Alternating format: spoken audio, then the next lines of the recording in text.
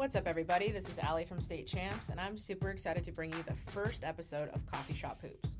You know, when I was planning the guest list for season 1, I knew I wanted Lyndsey on the pod.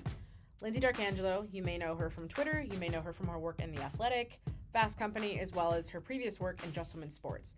Lyndsey covers all things WNBA, women's college basketball, women's hoops in general, so she was the perfect guest to have on the pod. This podcast is super casual. The conversation is chill. Imagine you're listening to two folks talking hoops inside a coffee shop. All right, let's jump into it. As always, this podcast is brought to you by State Champs. State Champs is a brand inspired by the dedication and lifestyle of sports and the community it fosters. Be sure to follow @ThisIsStateChamps across social media. And without further ado, episode 1 of Coffee Shop Hoops featuring Lyndsey D'Arcangelo. Well, I'm excited to have you on because you're one of the first people I followed, big names on Twitter because of your takes and women's sports coverage on hoops. And I feel like you've leaned more into the women hoop side, right? Oh yeah, totally. Would you say that's the primary thing that you cover is women's hoops? Yeah, that's what I write primarily about is the WNBA, women's college basketball. What I know we talked before and we know each other non-podcast related, but you played hoops growing up. Is that kind of where you think you were I want to write about this because I grew up playing it, or just you think it would have happened anyway? Yeah, I mean, I love the game. My primary sport was soccer. I started playing soccer when I was 5, and I played it from the time I was 5 until the time I graduated. I even got recruited to play soccer, but I had started playing basketball late, not until 9th grade, actually.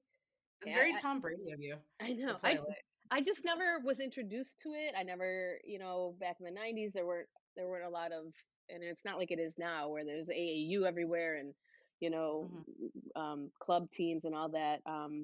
So I wasn't really introduced to it till I got to middle school, and then I fell in love with it. I watched it.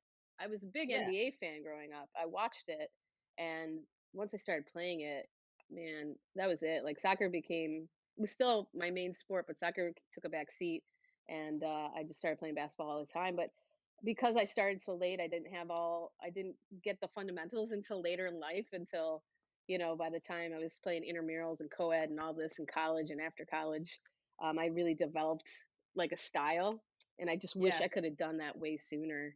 But once I watched women's college basketball, I soaked it up. I was a huge UConn fan, and then when the WNBA started, that was it.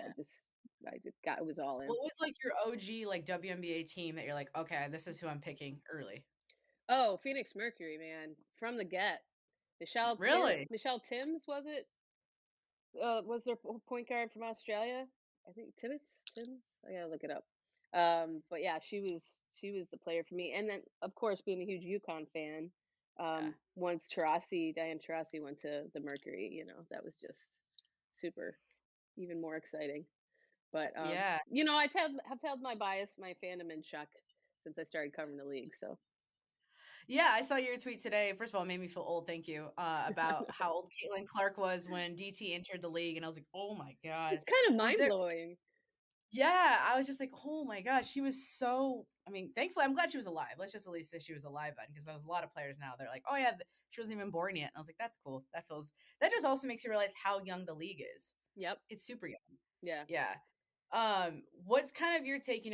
There's so much to cover and there's a lot I want to talk to you about with the W and college, but where we're at today, because when we talked, you and I, we did stuff summer of 22, and it was watching the W really hit this peak, and I feel like we're still hitting the peak, would you say?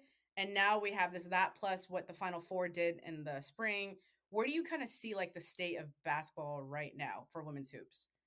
I mean, especially with the growth of the college game and just the viewership numbers on that side of thing, I think we're at an all-time high. And if you look at the discourse that happened over the summer with the WNBA, it was a lot more intense, more than any other season that I've ever experienced.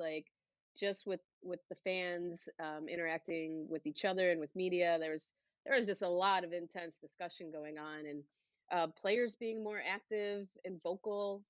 I feel like a lot of things that happened throughout the season made mainstream headlines and this and that. So going back to when we first talked, I think that was a 25th anniversary season, was it not? Yeah, 2022. Yeah, and it was kind of we were talking about the history of the league and how kind of the opposite of today, where back then they didn't really talk or let alone like talk about their public causes or their like Yeah. personal lives. Nothing. Now look at you got storylines in the middle of the season, even not the season of whether it's like something they're passionate about, their personal life, even sports related like stuff. First person I think of is like Kelsey Plum. Like I feel like there's always a story in a good way about like something she's doing on or off the court. Hmm. But like is I don't know. I think it's really exciting, but kind of what's your take on it? And do you think we're going to even go one step further? Like this isn't the peak yet. I don't think it's the peak. I think there's still room for growth. I think, we're experienced that type of growth that, like, say that the NBA sort of hit when Bird and Magic came into the league, and then it just hit another level. And I think we got to the point where it's, we've hit the ceiling, and now you got to push through and keep going, and it's just going to raise it to another level. The broadcasting deal that's coming up for the WNBA is going to be huge. We saw what happened with the National Women's Soccer League, and Mm-hmm. that deal they were able to secure was historic. And I think there's money there to be made. There's money on the table. The investment.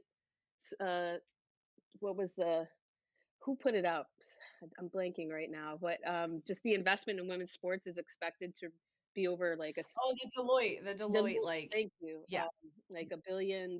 It's like, man, I mean, if you're not getting in on women's sports right now, what are you even doing? Like, what are you even thinking? It's just there's just so much more room and growth to be had. What do you think about I mean, we saw it, and I think we were both actively on Twitter and social media when kind of the whole college season it feels like this past college season was bigger than I think I've ever seen it. Mhm. And then the March Madness of it all, plus then the Final Four. Do you think all that momentum is gonna carry over into the W, or do you think they're gonna be kind of seen as two separate kind of things? I think right now they're still seen as two separate things, and it's hard to quantify, right? Because college is so ingrained, college sports are so ingrained, and it's passed down through families, and you have built-in Mhm. fan bases from the people who attend the school presently, who had in the Yeah. past, who will be in the future. That's hard for the WNBA to like sort of match up against because that fandom is still growing and it's done in a different way. But I think the more we see transcend players who can actually transcend from the college level to the pro and then keep those eyes on them. We're starting to see more of those type of players come out. Yeah. And I think this draft and particularly this draft and next year's draft are going to be just full of those types of players, not just one or two. Like Aaliyah Boston was one, right? There's Yeah. lots of South Carolina fans who followed her who became Indiana Fever fans, and you saw that play out over Twitter and social Yeah. media. So like Caitlin Clark, Paige Beckers, Elizabeth Kitley at Virginia Tech. You have these players with established fan bases, and Mackenzie Holmes at Indiana. Mhm. If they get drafted, they make the league. Those fans, I think, are more apt to follow them now than they were in the past. Yeah, the one that I'm thinking of is when Grace Berger didn't initially start for Indiana for the Fever, Hmm. and the fan bases that followed her from college to the pros were like, "We came to see her," which I Yep. guess is could be the downside of it if the person doesn't play or the the organization doesn't fully support them that way. But I think it's really cool to see because I think you're right. This is the first time we've really had that wave where they're following him to the pros, Hmm. and it's going to bring new folks into the W. And I think we're starting to see it where people are realizing like the W is not perfect and they're like, wait, there's only 10 teams or there's only so many spots. There's only this many things going on, which I think is partly why we're just going to get pushed for more growth. Not to speak for like that league, but I feel Yeah. like they're do or die for them I mean, kind of there's now. never the demand. The demand is there. We've never really seen that demand at this level before, Yeah. um, coming from fans and media and players themselves, where the WNBA's hand is almost being forced, where they need to expand because the demand is growing. So that's how it's kind of a symbiotic relationship, right? So Mhm. we already know that they are expanding. Um, Yeah. and going to add a team and hopefully more in the near future. And as the talent keeps increasing coming into the league, it's going to be good for everybody. And then you have Yeah. older players who who have been in the league for a long time. We talked about Tarasi from the jump, and this is going to be her 20th season. I mean, I know she's gonna said she's gonna play as long as she's feels healthy and in physical Cool. shape. God bless her. But at the same time, you see the changing of the guard sort of happening, um, Yeah. and it needs to happen. Yeah, I misspoke. I said 10, I meant 12 teams because I meant 12 and then we have 13 technically if you count Golden State. Um, you're talking about changing of the guard and you're kind of seeing it really in college right now. Case in point, the UConns of the world aren't as, strong. Hmm. Um, you just have new teams. I think NC State being one coming in and kind of changing it. Do you think that is having kind of some sort of parallel with the pro league, or is just all in all like we're just having a changing regard because we have new style of play, new coaches, just new. I don't want to say dynasties, but I mean let's call South Carolina. They are a dynasty team. Do Yeah. you think that's part of it? I mean, I'm sure it has to do a lot with the talent of the players, but Hmm. the distribution is what you got to hone in on because that's what's bringing more parity into the league. You're not having those players go to the same three or four schools anymore.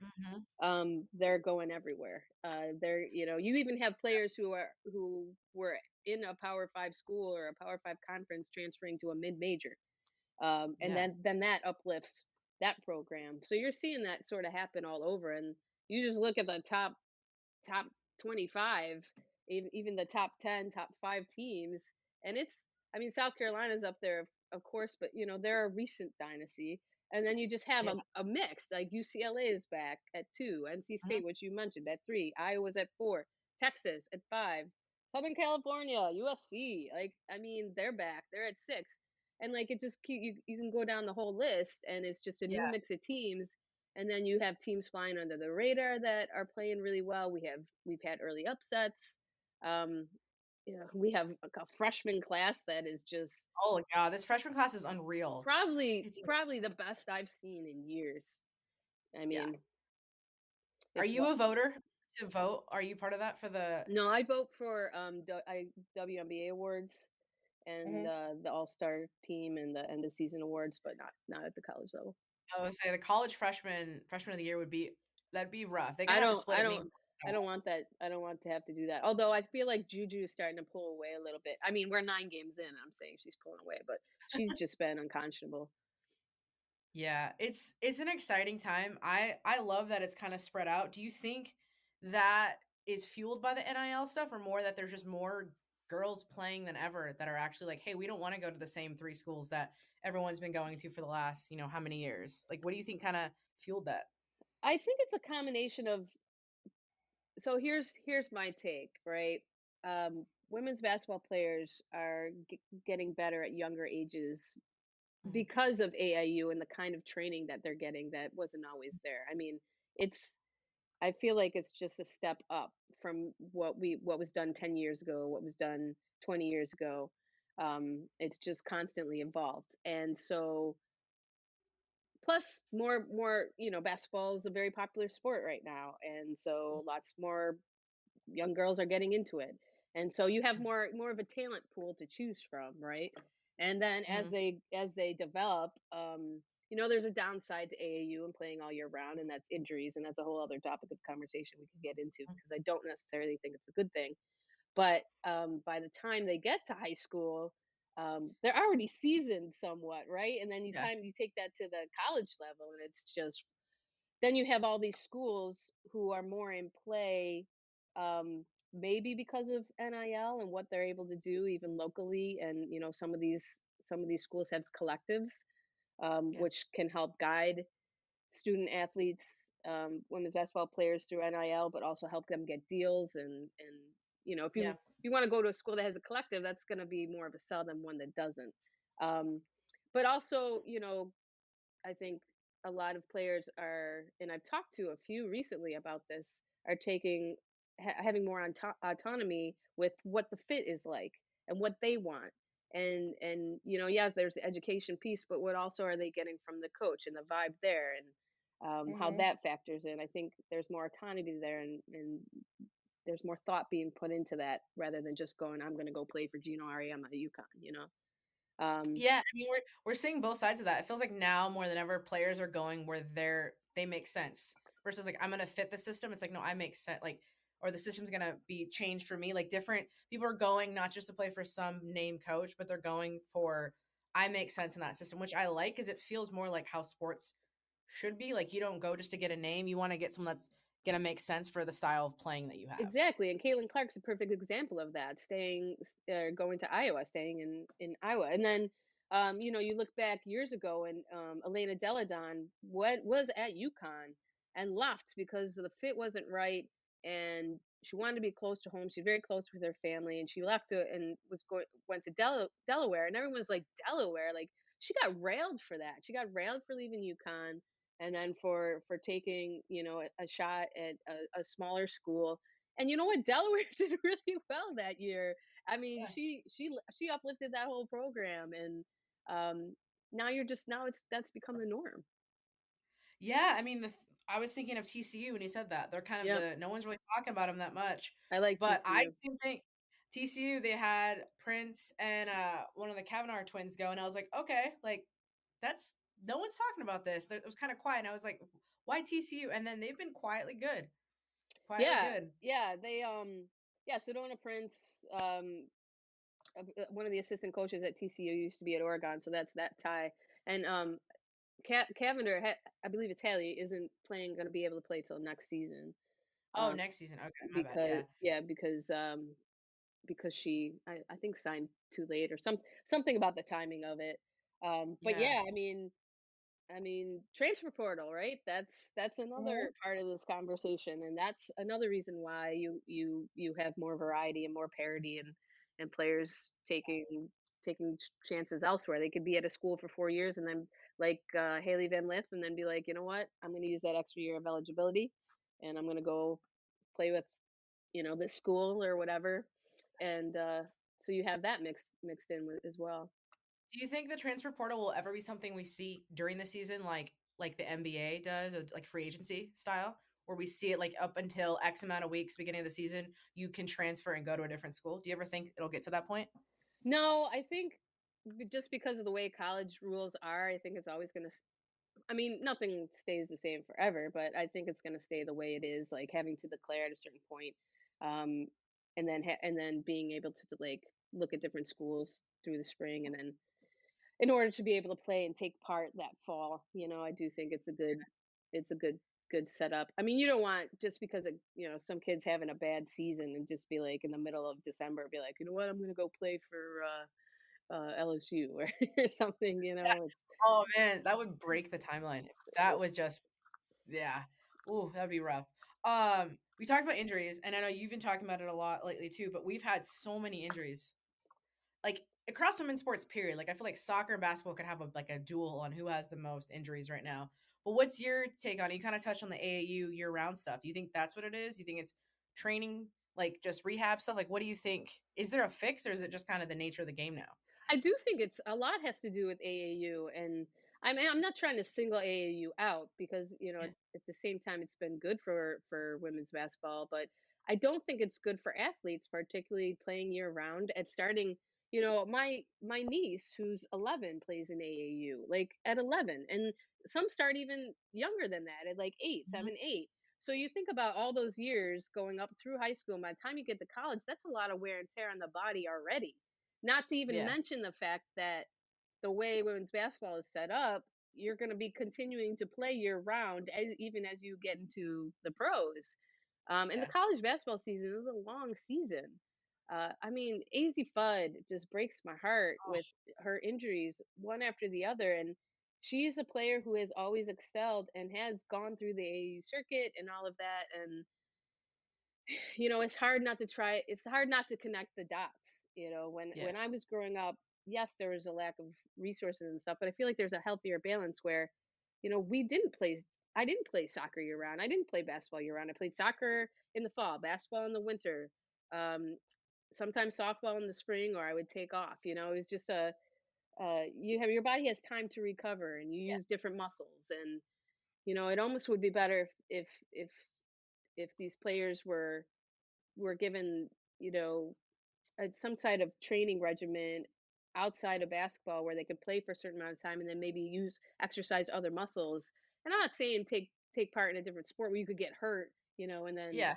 damage your basketball aspirations anyway, but just something to just mix it up a little bit because it's been awful. It's been awful to see and to watch for the fans, but also for the players who are experiencing these injuries at such a young age.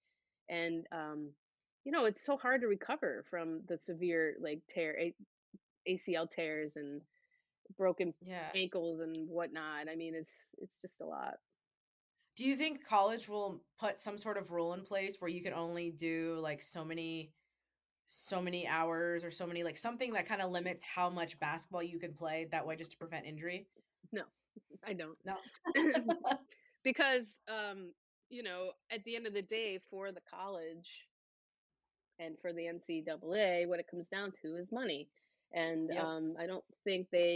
is I don't think they care as much about the athletes as they probably should, where that would enter into the conversation. And that's just not on the women's side. I mean, we're talking football, we're talking men's basketball, like all of it. I just don't think that would enter into the conversation. I mean, That's true. that that would have to be something I feel like the player and coach could devise a plan or but really, I think, it's something parents should be thinking about with their kids when they do a sport all year round, one sport. Because you don't just see it in basketball, like you said earlier. I mean, I've seen Yeah. it happen to baseball, kids in baseball, basketball, soccer, and pretty much every sport. If you're using the same muscles year round, they're gonna start to wear down. Yeah, I'm curious what is going to come of it because it's everyone trying to stay competitive, which I get because you're all trying to go for the same spot on the team because nothing's guaranteed. So you're like, how do I have this advantage? I have to play year round, Hmm. just so I can be able to keep up with my counterparts. Because then there's times you're like, man, if I didn't practice, you don't feel in shape. But I do think diversifying. I watched and read the article Alexa did of Paige's recovery, and how she kind of mixed up not just basketball. I think she said Pilates, right? Yeah, And yoga. which is great. Yeah, Yeah, which I was like, that's a great like a way to just kind of give your body like a rest day. It's still working out to stay strong, but you're not using, especially when it comes to basketball, that's so much on your knees. yeah, running up and down the court. Yeah, Yeah, yeah. yeah. I mean, you look. I mean, again, like going back to 10 years ago, 20 years ago, I I don't remember seeing this many debilitating injuries to top players who have come through the whole youth basketball AAU circuit. Like I don't remember seeing that. I don't even remember seeing it happen often in the WNBA, but now we're seeing it a lot more. Mhm. Yeah. I'm curious to see because I've seen, and you're the first person that's mentioned like just year round playing, which I like that because now it's got me thinking. Because the other like conversations I've seen about like resources and like the way female bodies are, compared to the male counterparts, but I feel like males are getting hurt just as much. Hmm. Or like the shoe conversation of like we're not wearing the right shoes or the right equipment or stretching, but there is something to be said about playing year round, the same thing. Your body's just going to break down over time.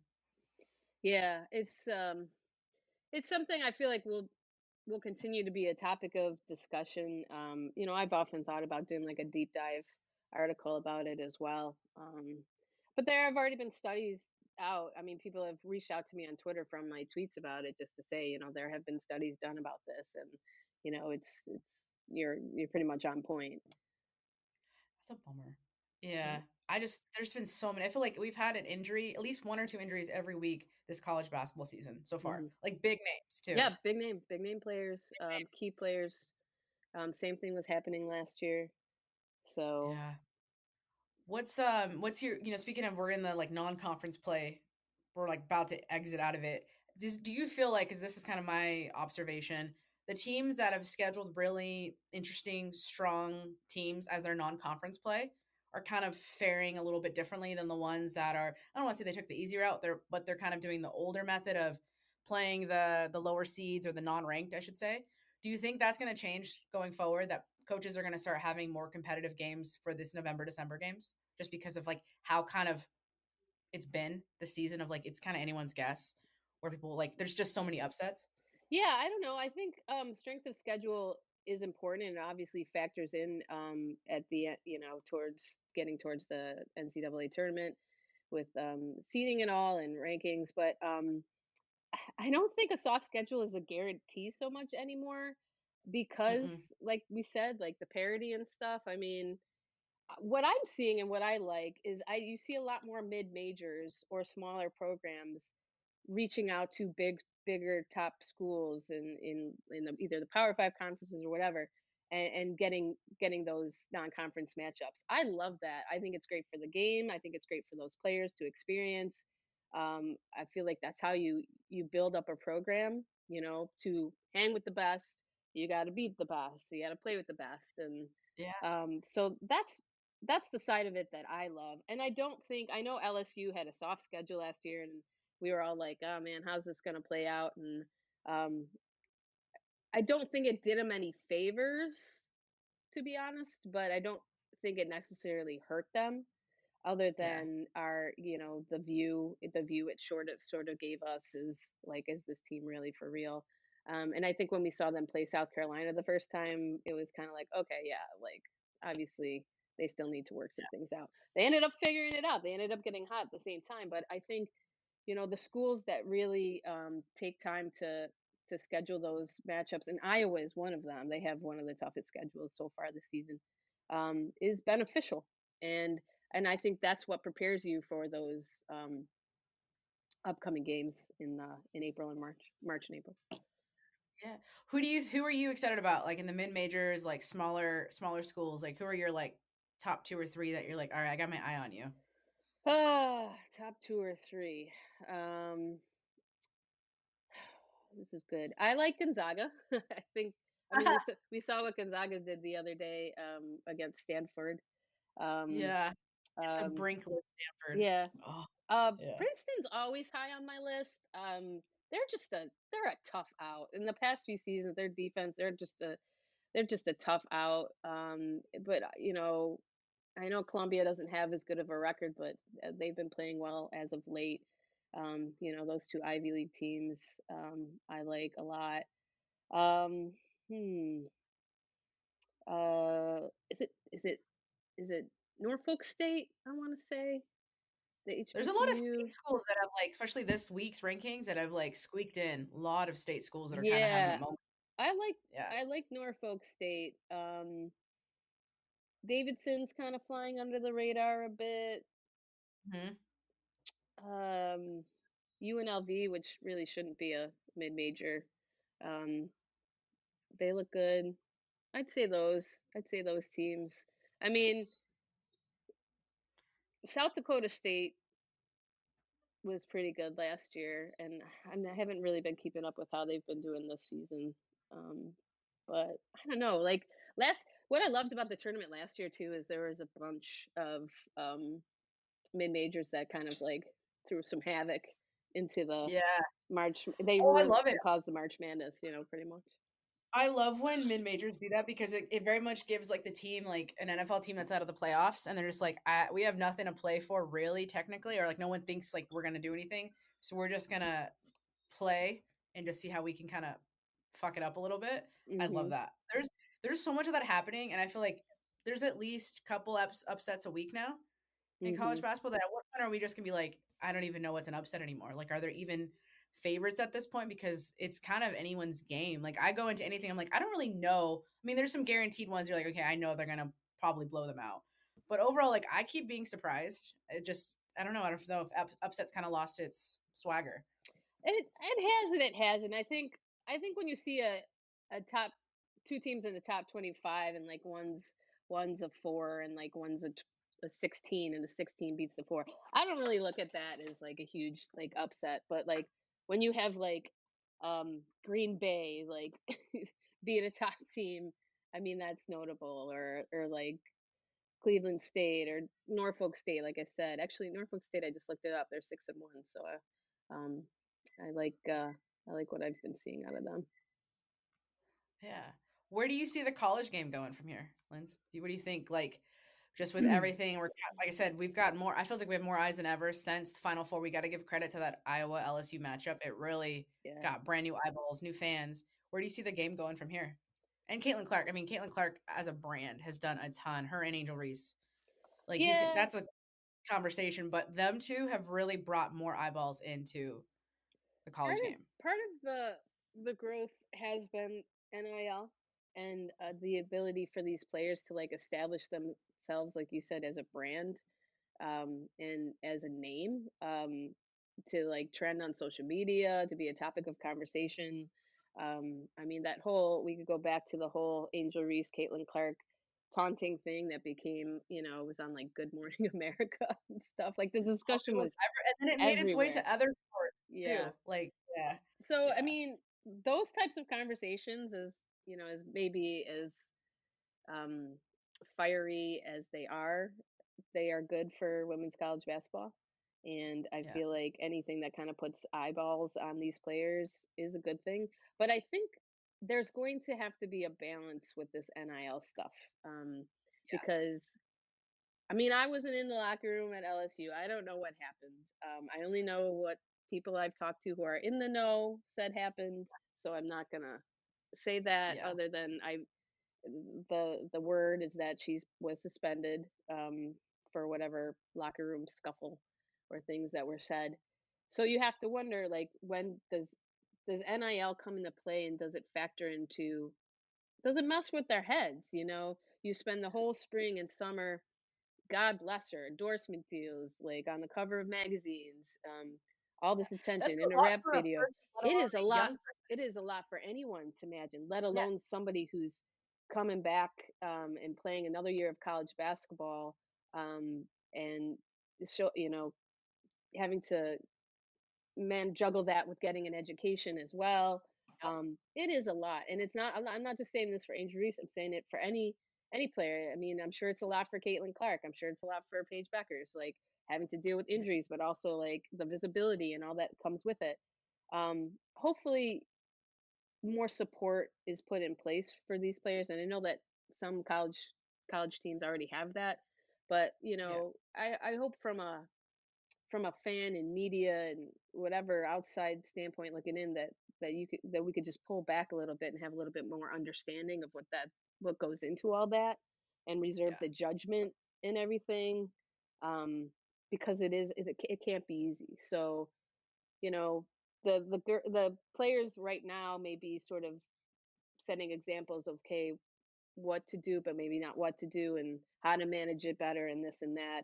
And then we'll see sort of maybe more balance set in as this continues on. But it's Yeah. all new to all of us, so it's just going to be a continuous, situation of figuring it out and as we go. Oh, I'm looking forward to the future 30 by 30 we're gonna get on NIL. I want a Right. 30 for 30. I don't want the Netflix version because they never give us the whole story. I want the whole because and there's so much going on because they're all the first wave of this They are, experience. yeah, they are the first wave. And What I was trying to say. yeah, and you hit the nail on the head. Like like a lot of them, like these younger players coming in, you're learning for better or worse, like what to do and what not to do, and how to handle the spotlight. And that's a lot. Like basketball as itself, or a professional sport, is a lot in itself. To like one, work on your game. There's the mental part of like dealing with loss and injury. Add the spotlight. Add the brand stuff. Add juggling, getting your degree. Your coach is on your ass for whatever else because that's what Yeah. coaches do. That's and plus like and then depending on what you got going on, you've got people that want to like leech on you for money and fame, and it's just that's a lot. I wouldn't wish that upon anybody. It's a You lot could of just stress. have a bad game. I mean, imagine Yeah, the spotlight, just having like a bad game, and it could be that's all that was happening for LSU against Kent State, and it just sort of everything, all the pressure just gets to be too much, and it blows up. But it's yeah, blowing up in the spotlight, and that's the other thing a friend of mine and I were talking about is LSU won the national title, so this type of crap happens at every college in every locker room, but because hmm, the spotlight is on them because they won the national title last year and they had all these high profile transfers, they're under the microscope, and so everything is just that much bigger and that much more zeroed in on. And it's hard to manage, I'm sure, but they seem to have rebounded a bit, so let's see what happens going forward. yeah.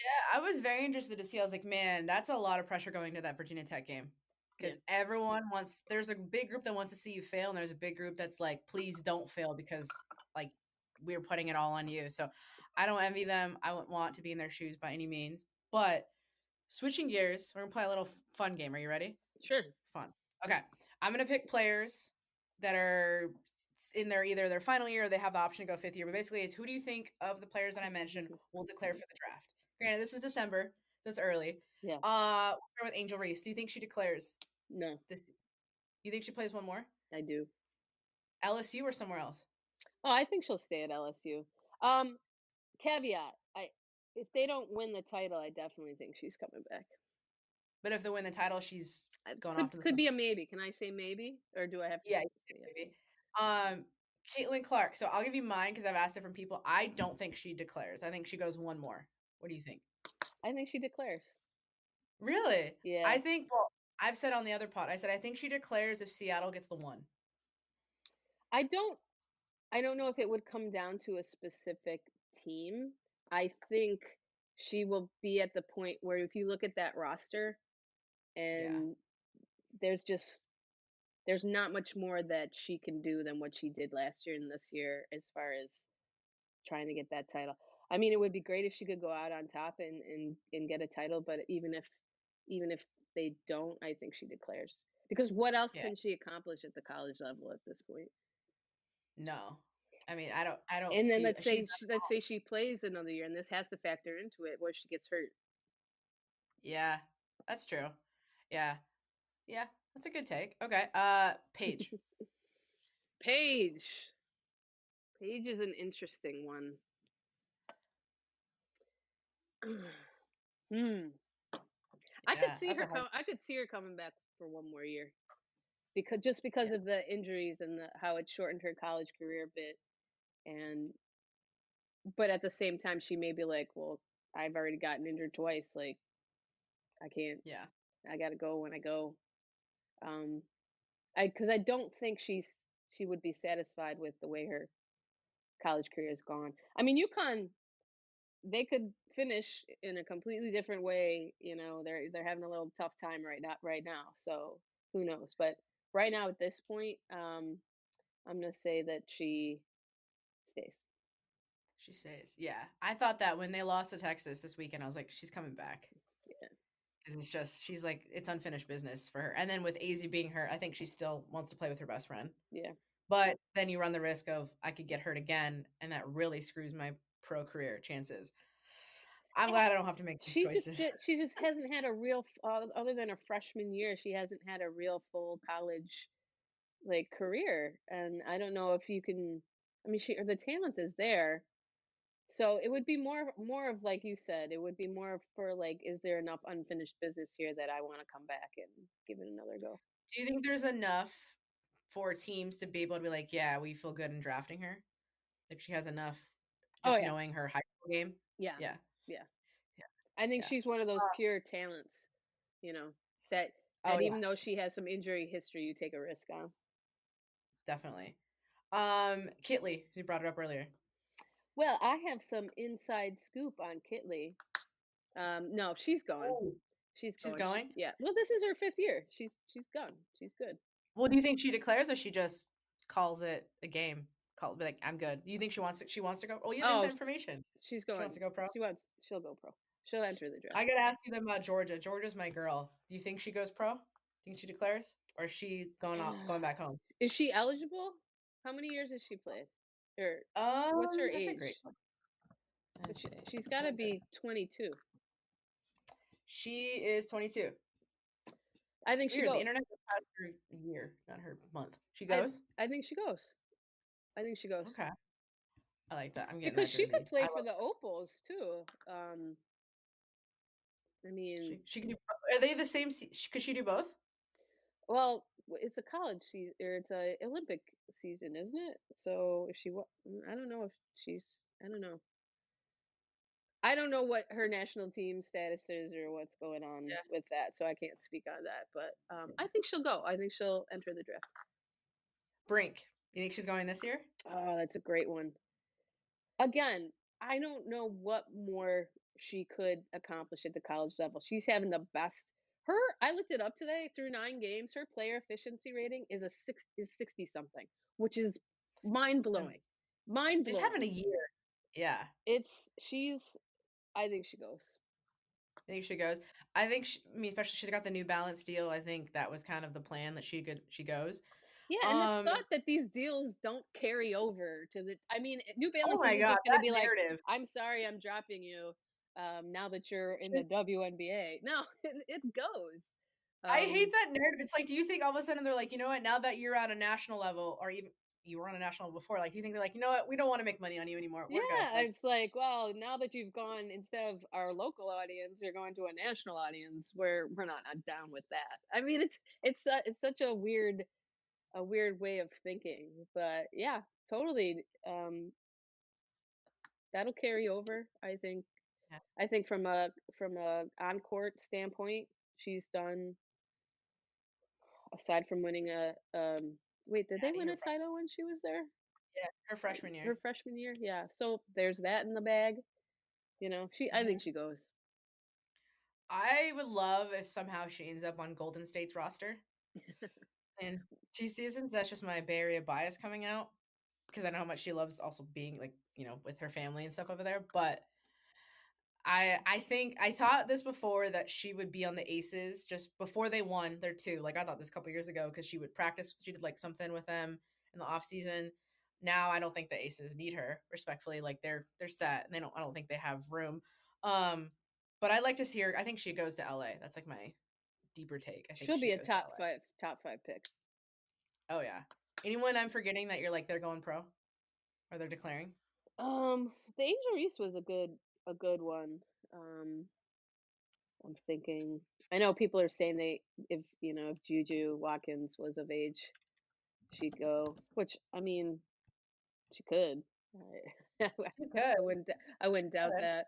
Um, Olivia Miles, is she eligible? I think she's a junior. I don't know if Yeah, she might be too young. might be too young because Because I she came out early. She entered, but I don't know that they yeah. counted that. She played half a season. I don't know if they counted that as her freshman year. Oh, she's Um, 20. She's born in '03. She she's just young. turned 20. Yeah, gotta She's see. That's the hiccup too. You got to be 22. Van Lith. Speaking of degrees, because she has hers. I Oh, think she'll go. think so. Think Yeah, she'll get drafted because everyone's saying she hurt a draft stock by going to LSU because she's not I don't think top it hurt dog. her draft stock. I don't think her college game and pro. She's one of those players where the college game and program are might be a little different. Hmm. Guards are different in WNBA from a physical height standpoint. I know we have some smaller guards, but there's a lot of athleticism in the backcourts in the WNBA. So I think it might be a tougher transition for her.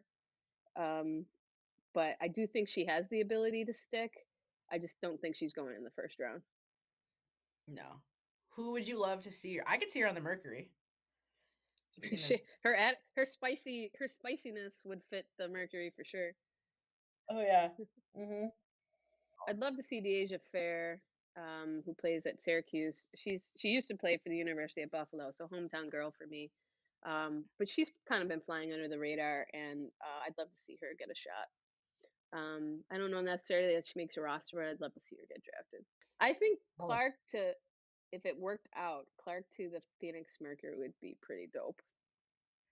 I think do you that Tarasi, she's got the Tarasi vibe going think there. so?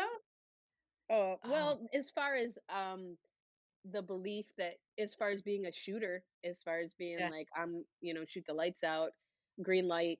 I mean, that's Tarasi. I'm not saying they're the same person because yeah. I could see her. Yeah, that'd be interesting. What do you think if the Fever gets the first pick? What are they doing? I mean, they going Caitlin? let's see, they already have Boston, Melissa Smith, so they have their front court is pretty set. They need a point guard. They need a point guard.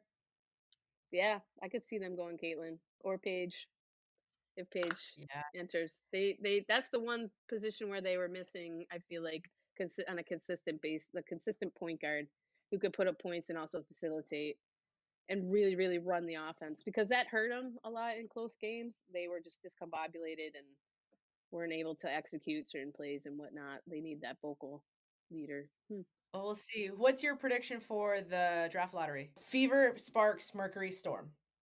I'm gonna go a shot in the dark here and say that it's that Indy wins it. Um, I'm gonna go Indy, Storm, Mercury, LA.